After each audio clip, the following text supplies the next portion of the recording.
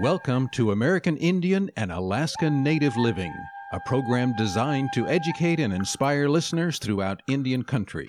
American Indian and Alaska Native Living is hosted by Dr. David DeRose, a board-certified specialist in both internal medicine and preventive medicine. Dr. DeRose has a wide range of experience with Native health issues, and he is here today to help you learn more about your health. Here is Dr. DeRose. Welcome to today's edition of the broadcast. I'm Dr. David DeRose. Today we're speaking about a topic that I'll tell you is one that I'm hearing so much about, whether I'm talking with a patient, whether I'm talking with a family member, someone on the street.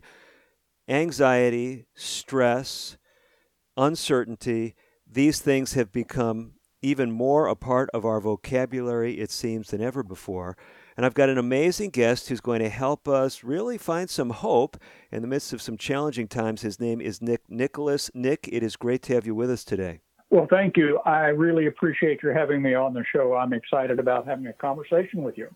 Nick, we are so glad to have you. A lot of folks, when they hear Nick Nicholas, they may immediately connect a face with the name. You're a well-known professional speaker. You do a lot of life coaching. I know a lot of people who are excited about the work that Zig Ziglar has done. He was actually one of your mentors. Is that correct? Yes, it is.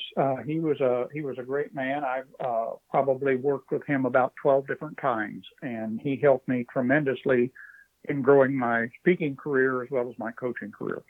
Tremendous. And you are also the author of a book. Tell us a little bit about that. Okay, certainly. The book is kind of a mini autobiography. In the early part of my life, I was raised with a very strong set of values and morals, and right was right and wrong was wrong. And then three very tragic things happened over a period of 8 years, and I took a rather dark path. Not really proud of what happened, but I spent about 28 years doing things I probably shouldn't have. And then I met an individual, I met a woman who actually started me to changing my life because I had a different perspective on the word love. And from that, I started working on rebuilding my life. I started working with a coach and worked with him for 12 years. 13 years. Wow. And learned a lot, changed my life. One of the things that I learned was ways to help me learn to manage fear. He always said, you can't control it, but you can manage it.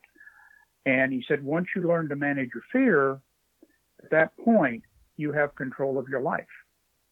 And so that's what I wrote about in the book. This is, it's an exciting topic because so many people today are dealing with fear, whether it's fear of a virus, whether it's fear of economic uncertainty, whether it's a fear of issues happening right in their own family, in their own tribal environment, or in an urban setting. We've got listeners, Nick, I think you realize, from all walks of life, even though the program is especially tailored for First Nation peoples. So, fear, help us. Someone right now, they're listening to the show, they're saying, this guy is speaking to me. Do you have some pointers that can help someone who's dealing with some really scary stuff? Okay. Well, there's basically three areas I want to talk about. First, I want to talk about how we make our decisions and how fear affects those. Every decision starts with a thought, and that thought is triggered from either a positive or a negative trigger.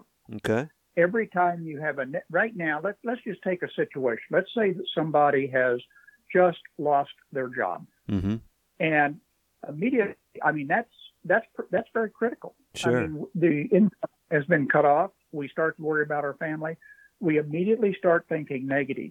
How am I going to take care of my family? Am I going to wind up in a cardboard box under a bridge trying to take care of my kids? What's going to happen to me? Am I going to be homeless? And so all of that negative thinking generates negative feelings. Every feeling is connected to one of two emotions, and there are only two emotions, love and fear. So if you're having negative feelings, those feelings are connected to the emotion of fear. Here is why that's important. The decision you make is going to be based out of fear. This is an interesting construct that you're sharing with us, Nick. I know a lot of folks, when they talk about the antithesis of love, they say it's hate. But I find it interesting that you're contrasting love with fear. Why do you do that in your way of envisioning the world? For two reasons, actually. The first time that it was addressed was 6 BC by a Greek philosopher. And he made the statement that decisions and the directions of our life are controlled by one of two emotions, love or fear. And then when I was working with my coach, he also pointed out there's only two emotions, and everything else is a feeling connected to one of the two, and we make every one of our decisions emotionally first. This is very interesting, and I know some of my listeners are probably immediately resonating with what you're sharing. Others are scratching their heads and are saying, well, I'm going to have to hear a little bit more about this and think about it. Can you give us a real-life example of someone? You mentioned the losing the job scenario. Maybe some people are dealing with that with fear as far as wondering what kind of work they're going to be dealing with in the future, whether they can get a job. I suppose others could be happy. It's a job they didn't like, and they're finally out of it, and they didn't have to make the decision. Can you walk us through just a little bit more how these two emotions play into a decision-making scenario after losing a job? Absolutely. Be happy to. The key is to learn what fear we know fear is an emotion. However, we're unable to really deal with emotions. We've never really been taught how to deal with emotion. We just roll with them. I'm going to give you a definition of fear that everybody can work with to help them to control their life. Fear is nothing but a question. And the question is, can I handle this? Am I going to be okay? Think about that.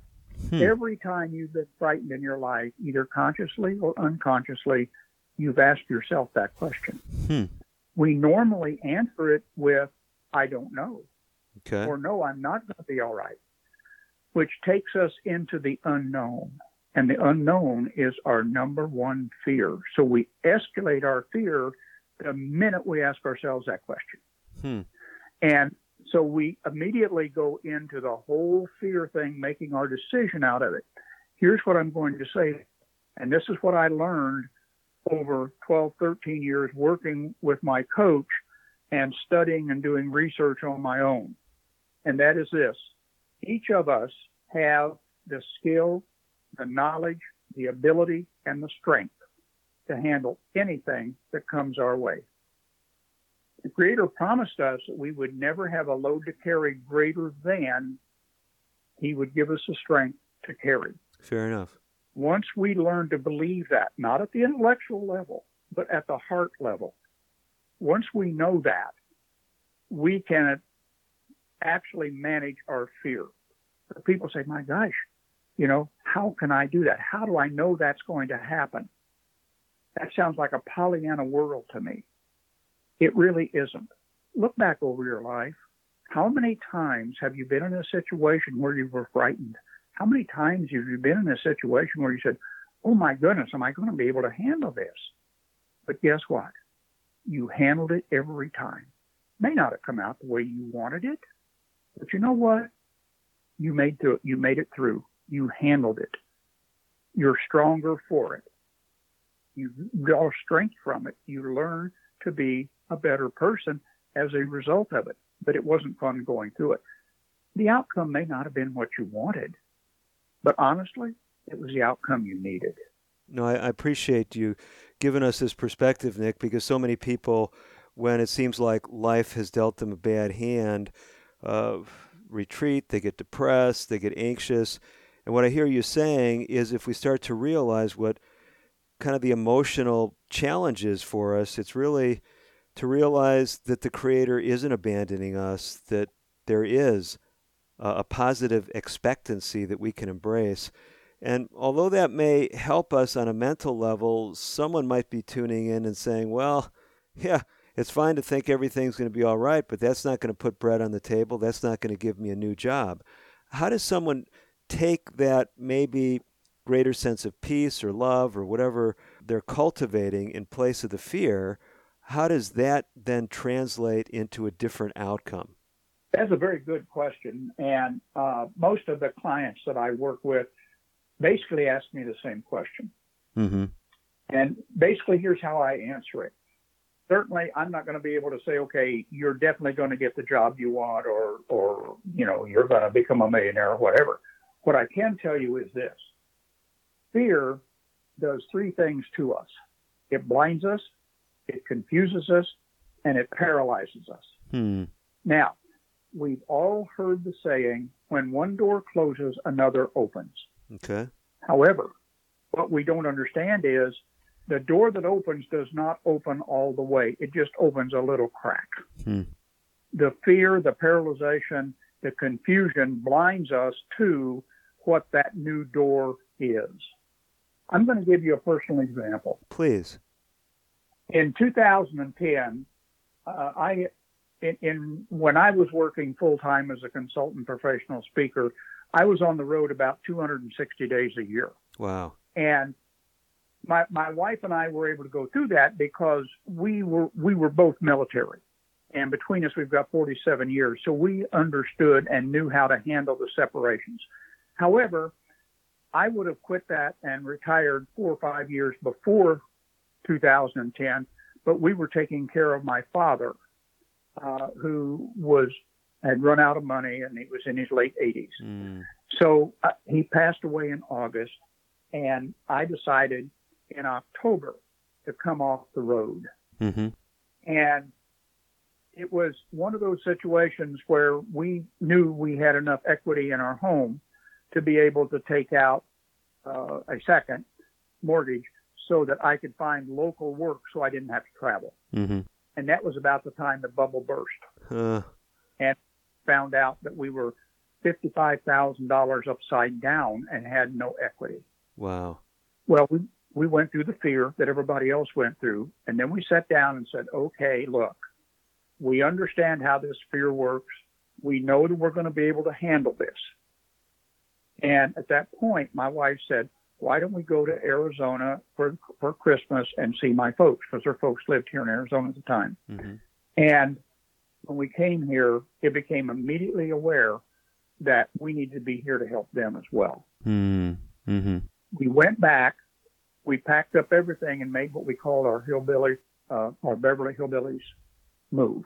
Okay. Brought everything, rented a place, and from there, all of my coaching, all of those things started taking place. They were never in my mind until that point. So by getting the fear out of our way, we were able to make that kind of a drastic move and change our entire life path, if you will.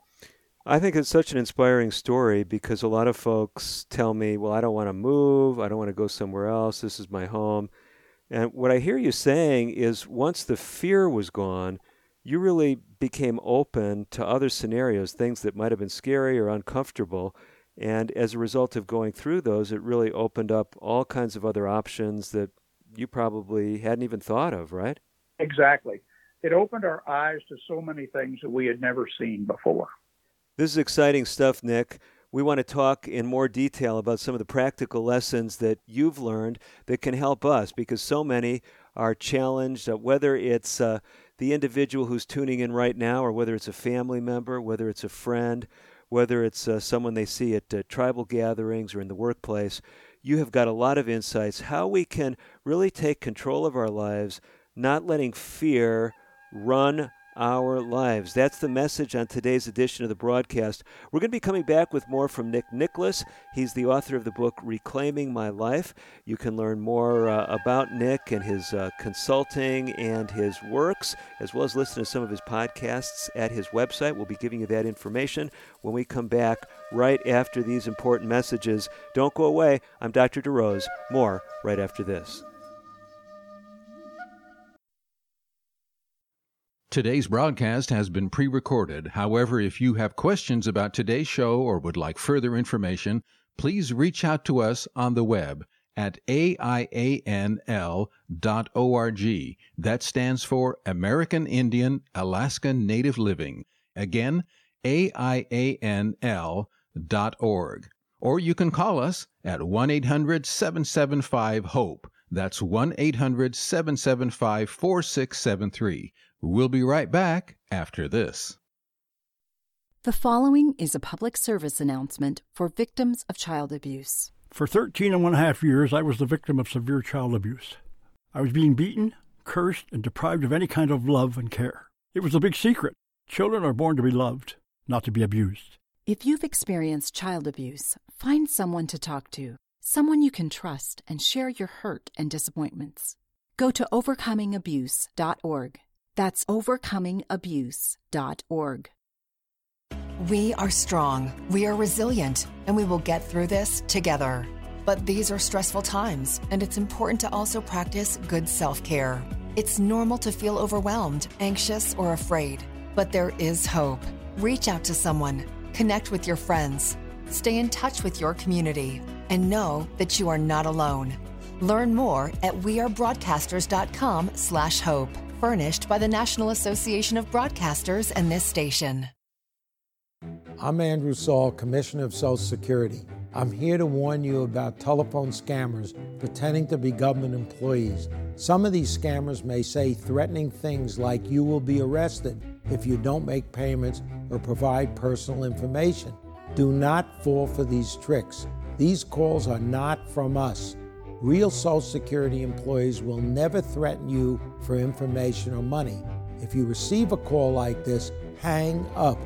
Never give the caller your personal information, like your Social Security number or bank account, or send money in any form, cash, gift cards, wire transfers, or prepaid debit cards. Report the call to our law enforcement arm, the Office of the Inspector General, at oig.ssa.gov. Share this information with your friends and family.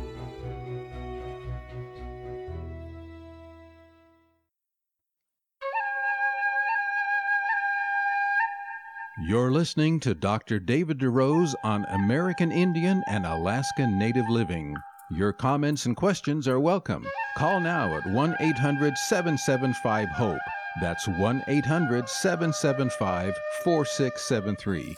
Here again is Dr. DeRose. You are back with Dr. David DeRose and with Nick Nicholas. Nick is a professional speaker, a former consultant, and a trainer for Fortune 500 companies. He's the author of the book, Reclaiming My Life. Nick, you've got a website that's got a lot of great material. I promised that to our guests. How does someone jump on and benefit from your podcasts and other resources? Okay, the website is nickcoaches.com, and there are podcasts, and there are also some blogs, a couple of testimonials from a couple of my clients from my life coaching, and a lot of other information. And they're welcome to go out and look at that. If they're interested in the book, they can actually order the book from the website.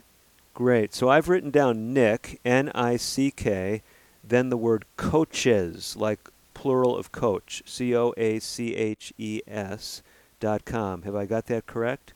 You do have, yes. Okay. Now, I know one of the things that's probably going to come to some of our stations, someone's going to call up, they may even try to reach me and say, hey, is Nick still doing life coaching? What's the answer to that?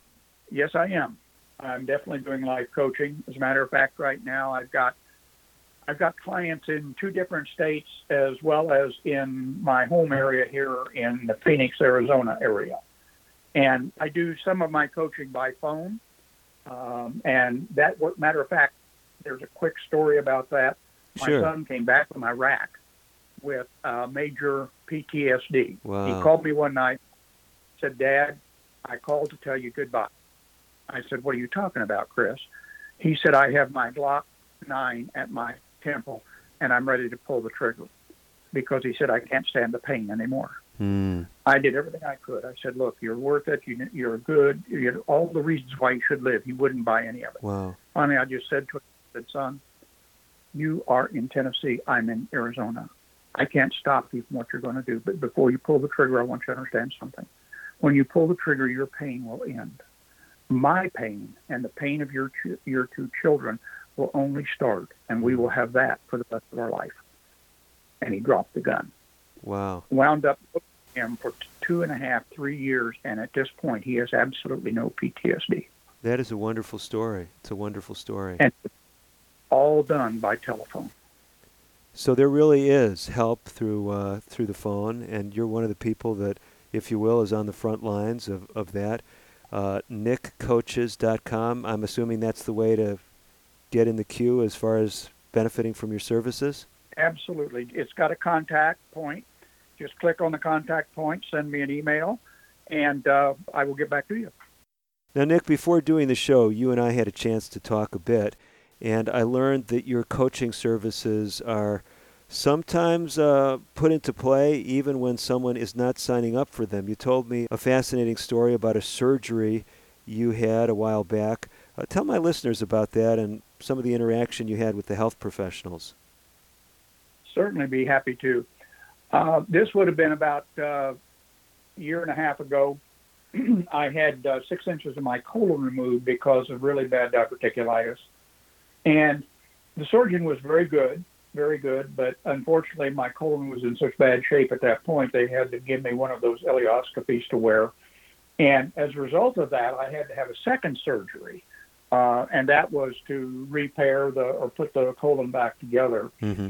And at that point, I had a conversation. Well, as a result of it, I wound up with a blood infection and wound up another surgeon had to do a couple of things for me. And it seemed like every surgeon I worked with I would wind up doing kind of a mini coaching session. We'd wind up having good conversation. One surgeon said to me, he said, Nick, he said, I'm very, very good at what I do. But he said, after talking to you and after reading your book, he said, I've learned that I need to make some changes. He said, I brought a new concept into my practice. And I said, what is that? And he said, I am now going to be employing what I call emotional medicine. And he said, what I've learned is that I can do my very best job. But unfortunately, if my patient is not emotionally in the right place, in a positive mindset, then everything I've done is going to be useless because the patient probably isn't going to do well afterwards. So he said, I'm changing the way I approach my patients so that I can help them emotionally as well as physically with my surgery. I mean, this is a powerful concept, and I hope my health professional listeners are really tracking with what you're sharing, because I think so many of the patients that I have seen over the years are really emotionally hurting. It seems even more prevalent today than ever before.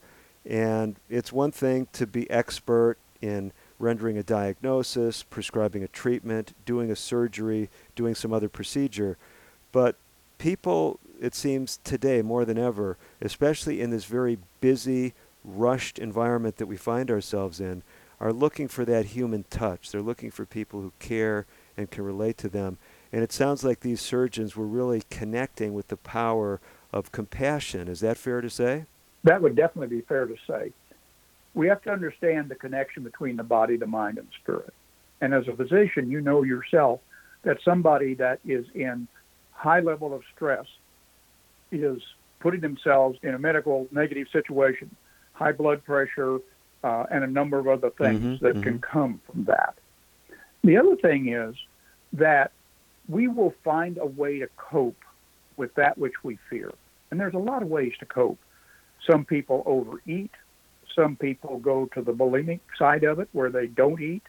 Some people go to alcohol. I went to alcohol. Wow. I went 4.5 years and never drew a sober breath. Wow. And I worked but nobody knew that I was staying drunk the entire time. I was a functioning alcoholic. But with the work I did with my coach and what I've learned from that, I no longer have an alcohol problem. And so we have to understand that high stress drives negative behavior in a manner where we're trying to learn. to cope. Rather than cope, I want people to learn how to manage fear. I really like what you're sharing, and I know it's resonating with my listeners across demographic lines, because I know some mental health professionals have said, addiction is not something that just affects a small percentage of the population. All of us are prone to addiction. It just varies what that addiction is. And so whether we're talking about alcohol or drugs, whether we're talking about pornography, whether we're talking about workaholism, I mean, the list can go on and on. And what I think you're sharing with us, Nick, is some insights that everyone especially needs to hear right now, because it's so easy when we're feeling stressed, when we're feeling anxious, when we're feeling under pressure, to retreat into those comfortable behaviors. And often those comfortable behaviors are destructive, whether it's, like you said, the alcohol, or whether it's anorexia or bulimia. So help us kind of walk through this. Speak to someone right now who's listening. They're saying, hey, this guy's speaking to me. I've got an alcohol problem, a drug problem. How do you help that person see that there's help when maybe they've failed treatment programs in the past, or they've been sober for a month or two and then fell right back into the thick of things? That's a very, very good question. I went through the Alcoholics Anonymous, all of that, and I've worked with a couple of people who have alcohol or addiction problems. Now, with drugs, there are some of the drugs that you can help them with, but some of these more the manufactured drugs and so forth, once you're on those, that's a whole different ballgame. The thing of it is, we have to look at what drove us to drink. Now, one thing I learned from my coach was, he told me, he said, Nick, 5 to 10% of people who are alcoholics are seriously chemically dependent. He said the other 90% are emotionally or psychologically dependent. They're using the drug, alcohol, whatever, to put themselves in a position to be able to cope with a very negative situation. So let me share with you what happened to me and why that what they tell me is what they told me and what I went through is so true. Mm-hmm. Between my junior and senior year, my mother passed away. She and I had been very, very close. Wow. That was the first time I said, wait a minute, I've always tried to do what's right. Why am I experiencing this very negative situation? Mm-hmm, mm-hmm. 5 weeks later, I found that the girl that I'd been dating since I was a sophomore, and she and I had talked about getting married after we graduated, I found out that she was intimately involved with 4 of my friends. Wow. That was a sudden shock. So I go to college, and that's where I first made my big mistake. When I get to college, I said, it's no longer black and white, there's gray. And I made gray fit anything I wanted to do, and that is when I started drinking. Because I found that when I drank, I felt good. I didn't have to feel that negative emotional pain. Wound up getting married, 8.5, had a wonderful wife, 2 beautiful children, a great job. Came home off the road one day early and caught my wife in bed with my best friend. Whoa. That took me over the edge. I went to the dark side. I lived homeless for 45 days. I didn't stay sober at all the entire time. Every penny I got, I put into alcohol. One morning, I woke up in a alley behind a federal building in Joplin, Missouri. Nick, you've got us on the edge of our seats. We want to hear what happens. We do have to step away just briefly. Nick Nicholas telling his life story. You can likely relate. Hopefully you haven't gone through something quite as dramatic. Maybe it's even worse what you've experienced. There is a way out. We'll be right back. Nick Nicholas, more right after these words. American Indian and Alaska Native Living will continue in a moment. If you have questions or comments about today's pre-recorded broadcast, please contact us on the web at aianl.org or call 1-800-775-HOPE. That's 1-800-775-4673. The following is a public service announcement for victims of child abuse. The most negative thinking in my childhood was the things said to me. I felt like I was a bag of garbage waiting to go to the dump. Please, mums and dads, put a watch on your mouth as you relate to your children. If you've experienced child abuse, find someone to talk to, someone you can trust and share your hurt and disappointments. Go to overcomingabuse.org. That's overcomingabuse.org. When it comes to vaping, the truth can get clouded. So let's make it clear. Vaping is not safe for youth. Because vaping can put microscopic particles into your lungs. And dangerous things like metals into your body. And nicotine, which can harm a person's brain development through their mid-20s. With appealing flavors, high nicotine levels, and lots of promotion on social media. Many kids think vaping is harmless, but it's not.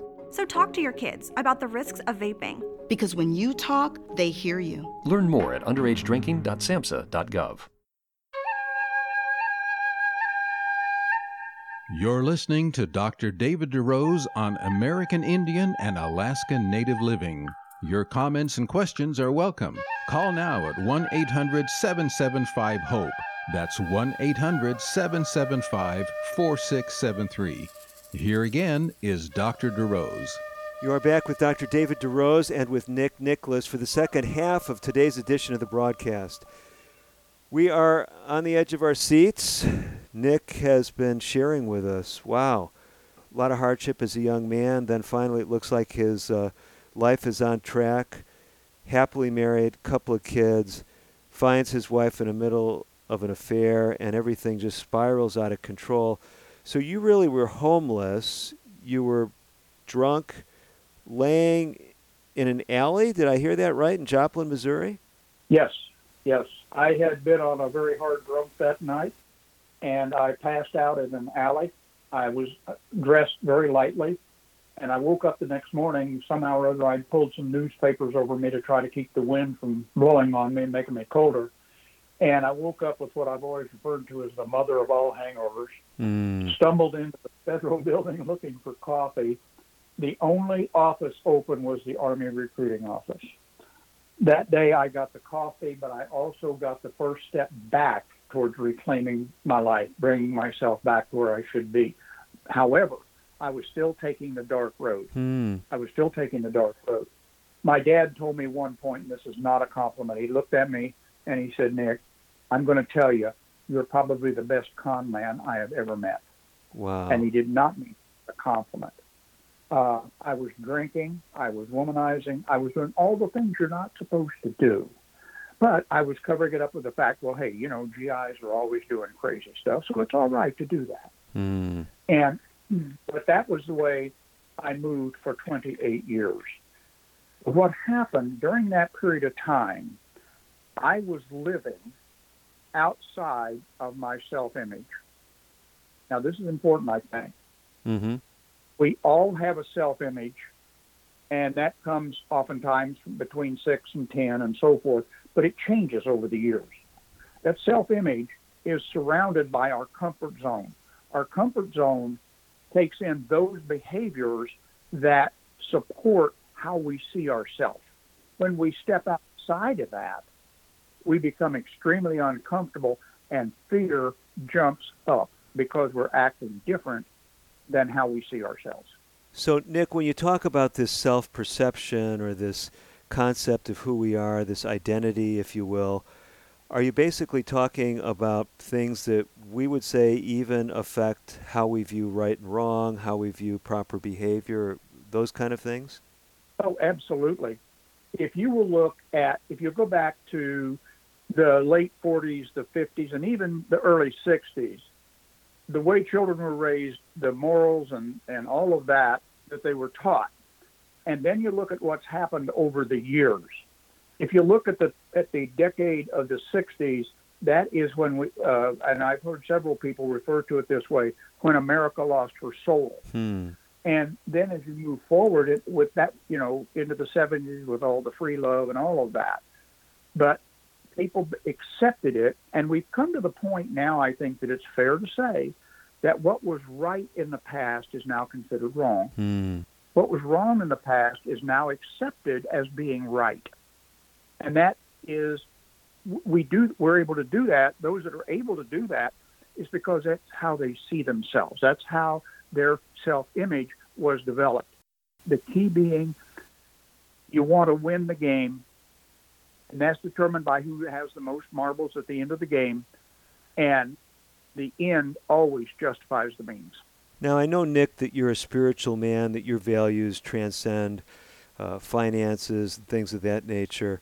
And I know throughout Indian country, if you look at the values of people throughout history, usually a much more altruistic motivation. One of my favorite illustrations from one of the first Europeans to come to this continent drew a picture of one of the storehouses that a tribe had, no door, no locks, and he wrote about how basically everyone shared. No one was afraid that someone was going to take advantage of them. So I know there's a lot more to you than just saying, hey, anything goes, whatever anyone thinks is right, what anyone thinks is wrong. And what I hear you saying between the lines is that there's a good chance that maybe a lot of us are living in a way where we're saying something's right, but on an internal level, we're not quite convinced of that, or maybe even feel strongly the other way. Am I reading too much into what you're saying? No, not at all. Because let me put it this way. When you look into the face of a newborn baby, what do you see? Innocence, I would say, is definitely one thing. Absolutely. What you're seeing is pure love in the face of that child. You look at that same child when they're 6, 7, 8 years old, you see a change. You don't see quite as much spark. By the time they become teenagers and then on into young adulthood, it becomes dimmer and dimmer. Oftentimes, by the time they get into the later years, there is no brightness in the eye anymore. One of the things that I learned is we're born pure. We're born with a positive, if you will, self-image. To love others, treat others with compassion, et cetera, et cetera. However, each time we are wronged, then a shadow goes over that bright light. And every time it happens, another shadow goes, and each time that bright light, which is that love and that innocence that we had as a baby, as a toddler, is being shadowed. The key then becomes we have to be able to understand that shadows are causing fear about things we want other people to know about us. So we put those into what I call our vulnerability vault. And we're afraid to let that stuff out. So what I hear you describing a process where fear seems to multiply, the more difficulties we go through, the more times we're wrong, the more affronts, it's easy for that fear to grow. But I know you've talked about something that I think is really important that we highlight, and that is fear can have different manifestations, if you will. Aren't there different levels of fear? There definitely are. Let's talk about what generates fear. Every one of us, our number one instinct is survival. Now, most people think of that in terms of life or death, and that certainly is a level of survival. But we also have a level of survival in our professional life, our personal life, our financial life, all those different areas of our life. We want to survive. Anytime there is a real or a perceived threat to any one of those areas of our survival, our first reaction is fear, automatic. Now, it's not always bad, because fear keeps us sometimes from doing stupid stuff. Okay. I'm not going to walk across the interstate at rush hour in downtown Phoenix, Arizona. I wouldn't live to get to the other side. I'm afraid to do that. That's good. The problem is that oftentimes we take it too far. I'll give you an example. Two gentlemen get on an elevator going to the 12th floor. It stops on the 6th floor. It's locked up. They have to wait for somebody to get them out. They miss their meeting, so they reschedule it, and they come back a week later. They walk up to the elevators. One man gets on the elevator. The other man says, I'll never, ever get on another elevator as long as I live. I'm walking to the 12th floor. What happened was, immediately, the gentleman that went to walking, he allowed fear to stop him from doing something that probably will never, ever happen to him again in his life. But that one instance controlled his life when it came to going to upper floors in a building for the rest of his life because of fear. I mean, that's a powerful illustration, because so often as a physician, I've seen people that have that single bad experience, and some would say they've overgeneralized it and they see that same scenario in so many places. It may not just be the elevator that they're afraid to trust. It may be the airplane. It may be the Uber driver. Is that common where this kind of fear would then bleed over into other settings as well? Oh, absolutely. Absolutely. Matter of fact, I lost a very good friend of mine at the age of 50. He was supposed to get a colonoscopy, and one of the people in the group that we were in, it was a network group, said, "Oh, you don't want to do that. You know, you're going to get your colon punctured and yada, yada, yada." Gave him all the reasons he shouldn't do it, and he didn't. About 5 years later, he was diagnosed with stage 4 colon cancer. Wow.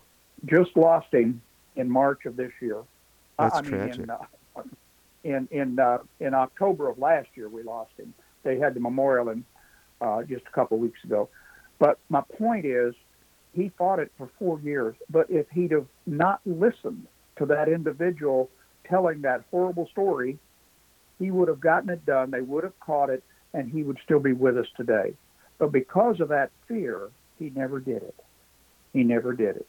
This is so relevant, Nick, because, you know, we're dealing with so many health concerns today, and it is so on point to remind people that often our fears are unfounded. There's so much fear-mongering, it seems, today, where people have an agenda, it seems, to terrify people, that they often are making poor decisions, some of them when it comes to their career, their relationships, but others, like you said, when it comes to their own health, life and death decisions. How do we insulate ourselves, or how do we bounce back from the purveyors of misinformation, the purveyors of fear?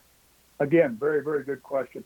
Let's go back to how we get the levels of fear, then I will talk more about how we if you will, neutralize it or manage it so that we go ahead and do the things we need to do. Beautiful. Go for it. When we perceive a threat to any one of those survival areas, we react with a fear. Now, the level of fear is determined by our level of internal security. Okay? So there's three things. In order to have internal security, we have to believe. We have to have faith. I had no fear going through 3 major surgeries and 2 procedures over a 2-year period because I had total faith in the medical personnel working on me. Okay. Yes, I had a little concern, but I wasn't worried about it because I knew that I was going to be okay. Now, so we can depend on others. We can have faith in those around us, but we know that sometimes they let us down. Right.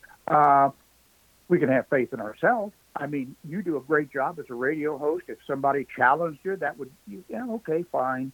You know, that's their opinion. I don't worry about it because I know I'm good at what I do. Strong confidence. The other area that we can have faith is in our Creator, knowing that He has given us the knowledge, skill, ability, and strength to handle everything that we need to handle during our lifetime. So once we can internalize where our faith is, where our belief is, then fear is basically we've managed it. It's not going to control us. But the key is we have to come to understand it does not make any difference what happens. We're going to be okay. We can handle anything that comes our way. I appreciate that optimistic perspective. I know my listeners do as well, Nick. And we do have to step away just briefly. But before we do, I know a lot of folks are wanting to connect with you. You got a lot of great resources on the website. Give us that website one more time. NickCoaches.com. Okay, so Nick, N-I-C-K, Coaches, C-O-A-C-H-E-S.com. We're going to step away just briefly. Nick Nicholas staying by for our final segment. I encourage you to do the same. Got some powerful illustrations coming up and some very practical things for you and for your loved ones. Don't go away. Today's broadcast has been pre-recorded. However, if you have questions about today's show or would like further information, please call 1-800-775-HOPE. That's 1-800-775-4673. We'll be right back after this. The following is a public service announcement for victims of child abuse. If child abuse victims don't get counseling or help, they so often become abusers themselves. The victim doesn't make the decisions, they just take the orders. I got help, and so can you. If you've experienced child abuse, find someone to talk to, someone you can trust and share your hurt and disappointments. Go to overcomingabuse.org. That's overcomingabuse.org. Hi, I'm Dr. Shelley Flace with today's tip for kids from the American Academy of Pediatrics. If you own firearms, it's your responsibility to make sure they're always stored safely. Hiding them in a closet or drawer is not enough. Kids know where they are. Research shows the risk of injury and death is lower if guns are stored unloaded and locked up, with the ammunition locked in a separate place. This is important when children are young, as well as when they grow into teenagers. For more, talk with your pediatrician or visit healthychildren.org. So I wanted to talk with you and your mom today, Lily, because some people at school have noticed changes going on with you, and we're concerned. Like what? Who? Some of your friends, teachers. It sounds like you've lost interest in a lot of things lately. You're hanging with new friends. So? So, individually, maybe those things are no big deal, but taken together, and then the incident the other day, you were with Derek when he was caught selling marijuana. Yeah, he was selling it. Honey, we know. But we care about you and want to know what's going on. That's right. We just want to understand better and see how we might help. And if weed is a part of it, we just want to make sure you understand the negative consequences for someone your age, the physical and mental health effects, the poor decision making, and the confusing legal aspects these days. So what do you say? Can we talk? For more information about talking with your kids about underage use of alcohol and other drugs, visit underagedrinking.samhsa.gov.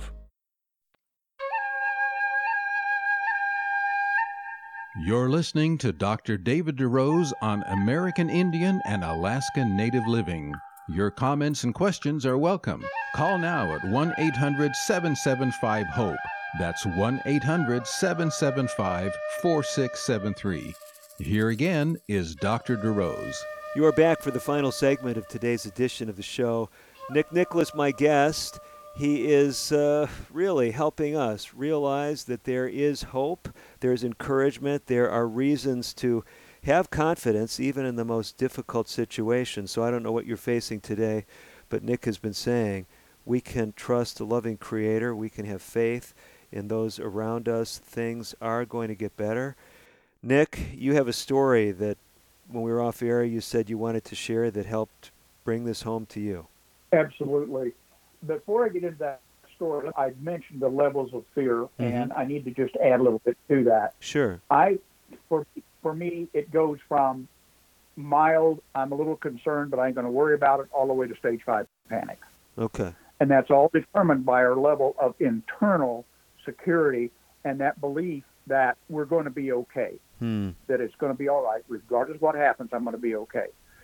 And so what I wanted to share was that I had worked with my coach for 12 or 13 years. He taught me a lot of things, and I understood them.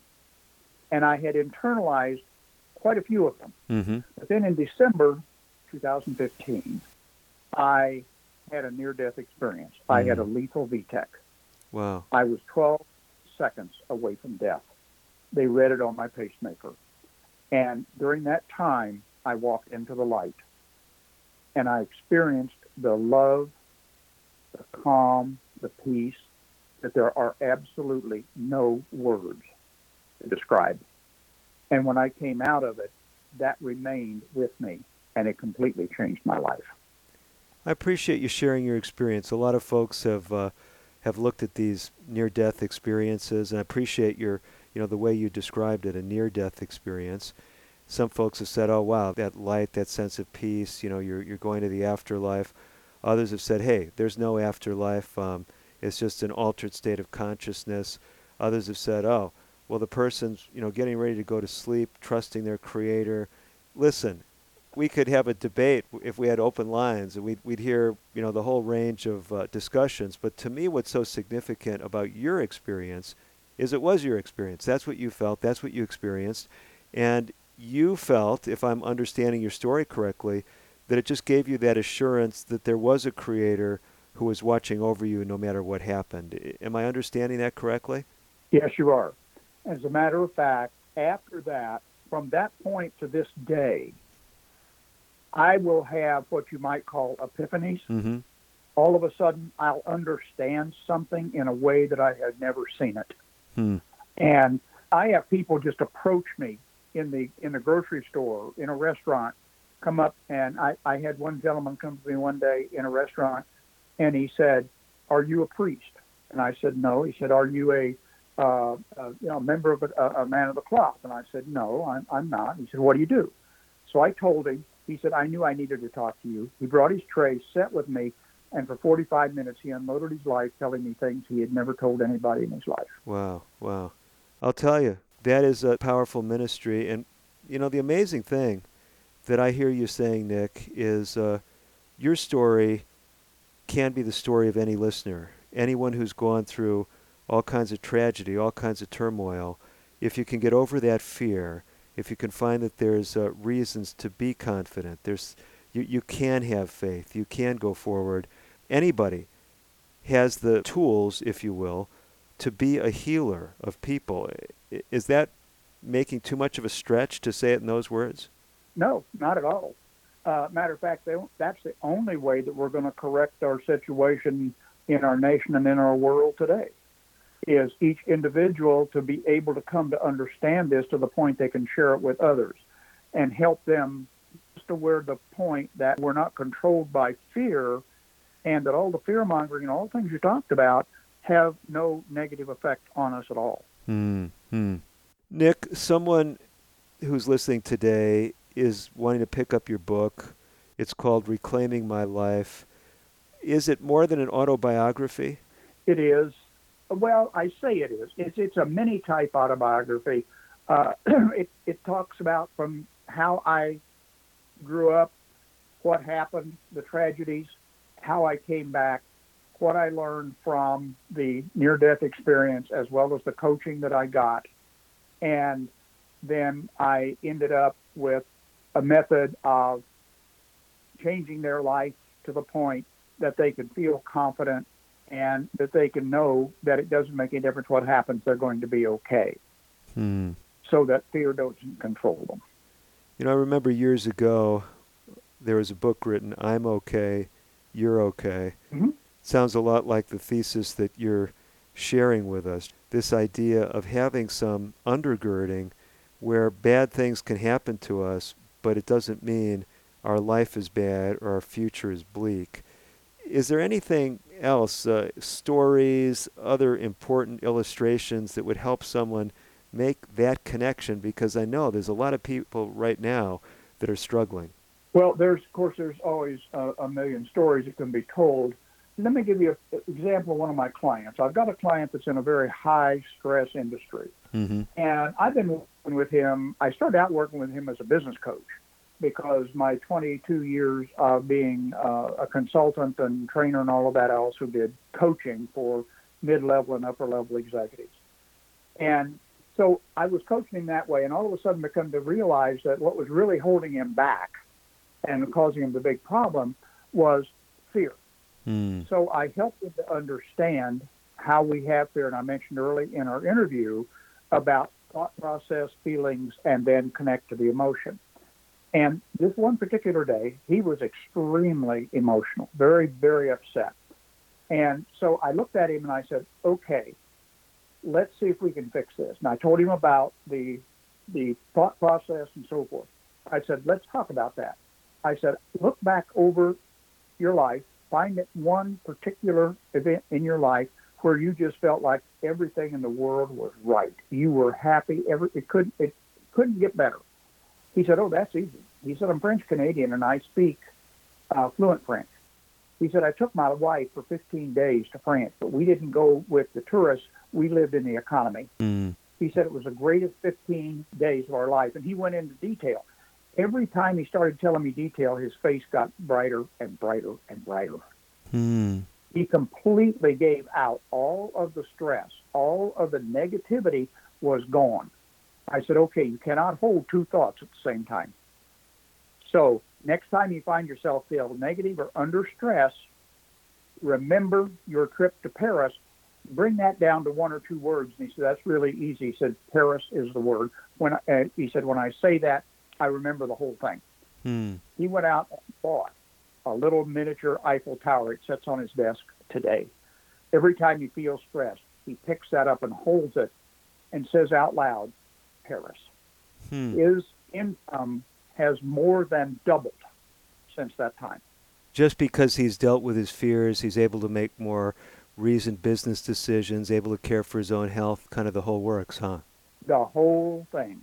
His relationship with his wife went to another level. They're just a wonderful couple. And so the key is how we think. How we think. To your listening audience, I will say this. Please, folks, look back in your life. Find that Paris moment for you. And then bring it down to 1 or 2 words. Every time you think negative, every time somebody tries to tell you the sky is falling, say out loud those words. It will change your decision making. It will change your perspective. And in the long run, it will change your life. This, Nick, is so relevant. I was actually with a group of other professionals. A psychologist was speaking with us and basically sharing a very similar message, just talking about how when we focus on positive emotions, positive experiences, it changes the current of our thinking. That is such a great message to close the program on. We are just about out of time, but before we close out fully, Nick, any final words of encouragement for my listeners today? What I would say to everyone is right now we're in what might be considered a dark period. We've got a lot of negative stuff being poured on us. We have no control over any of that. As we say in the military, that's way above my pay grade. However, you do have the opportunity to control yourself. Right. Because that's the only thing over which you have control. And the mindset of being in control helps to manage fear. When we feel in control, we normally do not feel a high level of fear. So realize that you have control, because it doesn't make any difference what happens. You're going to be okay. Great message, Nick. Thanks for driving that home for us. That's Nick Nicholas. His website, Nick Coaches, N-I-C-K, Coaches, COACHES.com. His book, Reclaiming My Life, My Journey Back to God. Nick, thank you so much. Thank you. It's been a pleasure, and I hope that this has been helpful for your listeners. Most definitely. I'm Dr. David DeRose. Hopefully you'll take this stuff and run with it, each of you, my listeners. As always, I'm wishing you the very best of health.